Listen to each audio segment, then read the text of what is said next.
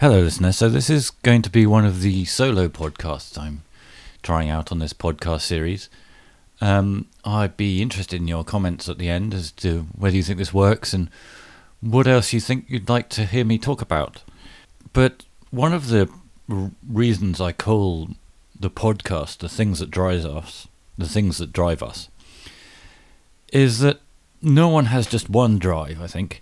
I think you have a lot. You have many drives, and they will probably wax and wane as you pass through various periods of your life. And they will interact with each other and with the world around you in ways you won't expect. Myself, for example, I drifted for years without really finding a core drive. I had a career. I was a lawyer for a long time. And family life. But they lacked a depth of substance and meaning. And I was aware that was lacking. So I tried a number of things. I tried martial arts, for instance, which was satisfying up to a point. It is something I still do, in fact, and is an interesting activity, but not really a core driver in my life. It's a mindful activity, I suppose. It's something I quite enjoy. It's a way of me getting exercise, but it is not, as it is for lots of people, a sort of fundamental thing to pursue. I read a lot, non-fiction, history, fiction, and similarly, while they can provide me with some really quite substantial interests, it's not a sort of core driver in my life in the way that books can be for some people. So I was sort of thrashing around for a long time trying to find one thing to do, and that's about 9 years ago now I made a conscious decision to actually try and find a hobby that interested me. And so I purchased a very good book by a guy called Barrington Barber called Complete Drawing. It is, as the title suggests, a book that teaches you the fundamentals of drawing. I still have it and refer to it occasionally. I enjoyed the book and enjoyed using it, but I know myself well enough to know that I respond best from being taught by somebody else, from interacting in a learning environment. I'm not much of an autodidact. I can learn a bit by doing, but fundamentally I thrive best in a taught environment. So I respond better to it. I enjoy it more. I'm more engaged. I learn more, both from the person teaching it and the other students. As a side note, during the pandemic, like everyone else, I try online learning, and it's okay, but it doesn't have the same effect as learning in person, for me anyway. So I signed up for a drawing class at a local community centre, but that was cancelled. So I signed up for another one at what was called the Independent Art School. It's sadly now defunct, but at the time it ran adult art classes around the country. And I was living in London at this point, and the one I attended was at Cockpit Arts, which is a great artist and maker's space in Holborn in London. So it's quite a nice central location. The Cockpit Arts itself is still there, and they have regular open days, and I'd highly recommend going along. There's some very talented and interesting people there. Anyway, so I went along, but it was not a drawing class I expected, but a painting class. And we were taught colour mixing and using acrylic on the first day, and I was instantly hooked. I really enjoyed it. I really enjoyed both the sort of intellectual, emotional stimulation, but just the sort of physical act of messing around with the paint. And it was there that I met someone who, if you've had a look at my website at all, and who I might have mentioned a few times in the podcast, a guy called Hugh Mendes, who is an artist who's based out of East London. And he was the teacher there. And one day he asked if I was interested in learning oil painting, because he was running an oil painting course for a weekend. And I said yes, and I went along, and then I was doubly hooked. I found I really loved oil paints, and they're the medium that I still use most often. I like the smell of the oil and the terps. I like the physical sensation of applying them to the canvas.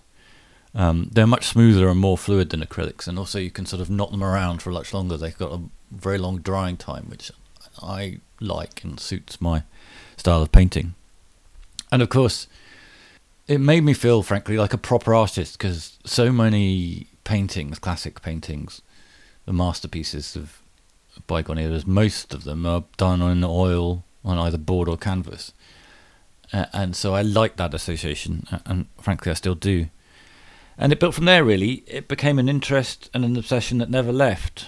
I was quickly doing exhibitions and entering competitions, although it was only 2 years ago that I first had any success at a competition. I built my own website and gradually building up the idea in my head that this could not just be a hobby, but something I do. It changed a lot of things. It changed the way I looked at art for a start. It grabbed my attention in a way it hadn't before. I became a slightly obsessive exhibition goer. Have a look at my blog for details of some of those. And I discovered a number of influences that resound with me to this day. Turner, Agnes Martin, Sonia Delaney, Paul Nash being the main one, but others that come and go. And I also find that when I painted, most of the time I was able to access a flow state that few other activities really produced. I would forget my anxieties, or they would lessen. Often physical symptoms like pain or headaches would disappear while I painted. And more this became a world I wanted to be involved in. And I was sort of umming and erring of how to do that, how to adjust my life and career to do that, when three big things happened. And they happened as I changed 40, so chimed with the classic period of sort of midlife reflection. I separated from my ex-partner at the beginning of 2020, and just as I was sort of beginning to work out how to re-establish my life from that, the pandemic hit. And then in 2021, I reconnected with someone from my past, and they became the new partner in my life.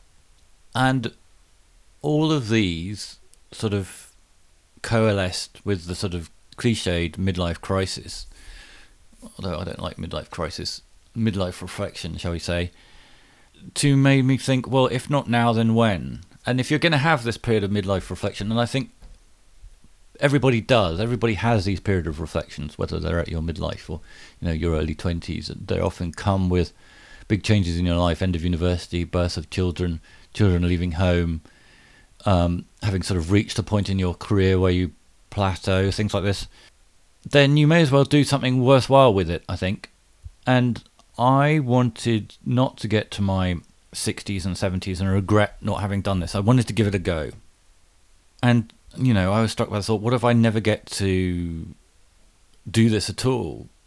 What if I die without having even tried it? And the final catalyst was a funeral of a friend of mine who died of cancer in 2022. And I came back from that and I realised, in a sort of very visceral, almost physical way, I couldn't carry on being a lawyer. I had to try this.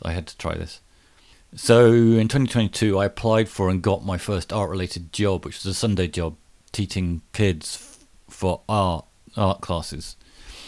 And I really love it. I really do. It's really great. For the first time, I was being paid for something I would happily do for free. It was so rewarding to see people grow and their talent develop.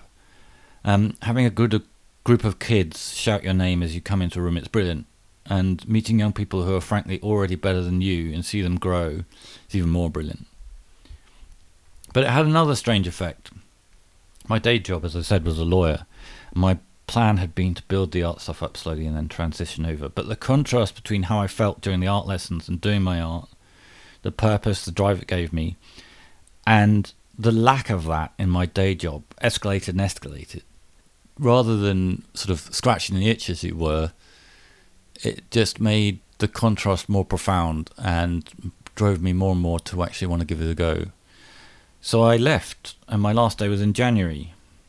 And going through all this process, and thinking about this over the last couple of years, has revealed another drive to me, which was a profound interest in people, and particularly in what drives them. What are the boundaries in their life, and how do they channel these, and where do they go with them? What makes them do what they do? It's why I started this podcast, really, so I could speak to different people and find out these things about them. It's also why I'm about to start retraining as a therapist. Perhaps more on that later. Looking back, I could see that it was always there, and when I accessed that sort of part of me, being a lawyer, those were the parts of the job I most enjoyed. So now I'm trying to build something completely new. It's slightly terrifying, but it's terrifying in a way. It's stressful, but it's odd. I've found that if you're under pressure pursuing something you actually believe in, that pressure is much easier to cope with. It drives you. It can be a source of ambition, a source of motivation, rather than, as it was before, just sort of deadening force.